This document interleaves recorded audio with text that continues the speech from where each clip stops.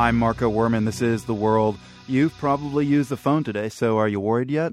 The National Security Agency's secret collection of phone records from Verizon is on most Americans' minds today. The Obama administration is defending the practice as a necessary tool to keep the nation safe from terrorist attacks.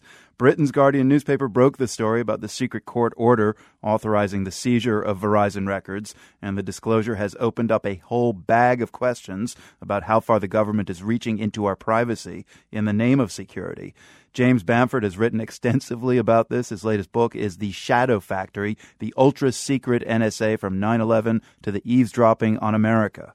It's always sort of like the tip of a iceberg where you see just a tiny bit of NSA above this ocean of secrecy, and then what's going on below it is anybody's guess to some degree. And the problem is today it's a digital world, and NSA is the largest intelligence agency on earth. They're building this data center in Utah, which will be completed in September, for storing data, 1 million square feet, $2 billion to store telephone calls, the email, and what the public knows about it is very little. So on this latest news, what kind of information are they collecting?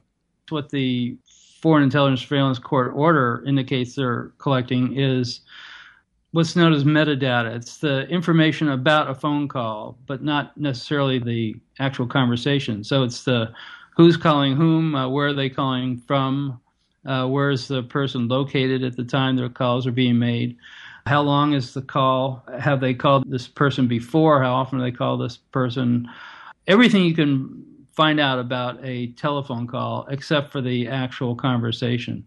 Some people have suspected that because this FISA order was issued on April 25th, that it's associated with the Boston Marathon bombings. Do you think it is?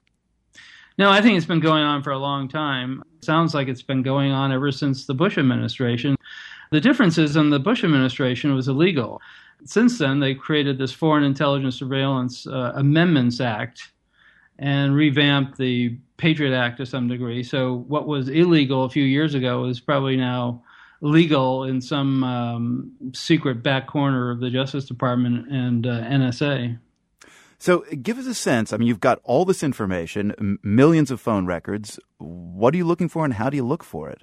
If you're the intelligence agencies, what you'd be saying right now is that, well, remember the Boston bombing. It would have been very nice if we had the two brothers' phone communications going back 3 or 4 years or whatever. We could look back and say, 3 years ago they called, they made a number of phone calls to Chechnya, or they made a number of phone calls to somebody who's on the terrorist list or whoever. So they put two and two together and find out that these guys were linked to a particular person. My argument is that they've had very bad luck in the past, and the main reason is not because they collect too little, but because they collect too much.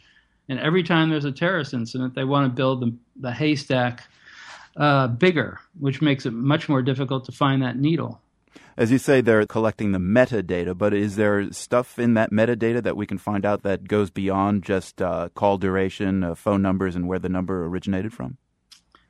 Well, you can't find out the actual conversation through the metadata. You can just find out who's connected to who. So that's pretty much the extent of it. The problem is we didn't know about the warrantless eavesdropping of the Bush administration until there were leaks. We didn't know about this until there were leaks. We didn't know about the drone attacks on Americans until there were leaks. So you have, on the one hand, an administration that's tougher than any other administration on leaks, and on the other hand, it's becoming the most secret administration. So, as you said, that article you wrote last year for Wired describing the construction of the Utah data center for the NSA, which is going to open this September, as you said, and will be a monster repository of information on all of us. Based on today's news, where is all this headed? Well, the problem is that it's all secret. And the people who are actually protesting against it don't have the basis to protest because the administration just says, where's the proof? How do you know we're doing this? We're not doing this. Prove it to us. And that's why leaks like this are very important. And that's why the administration has been cracking down on leaks. It's this catch-22. The people like me that write on these issues need whistleblowers, but the more the administration cracks down on whistleblowers, the less there are available to share information. Journalist James Bamford, his book is The Shadow Factory. Thanks for your time. My pleasure.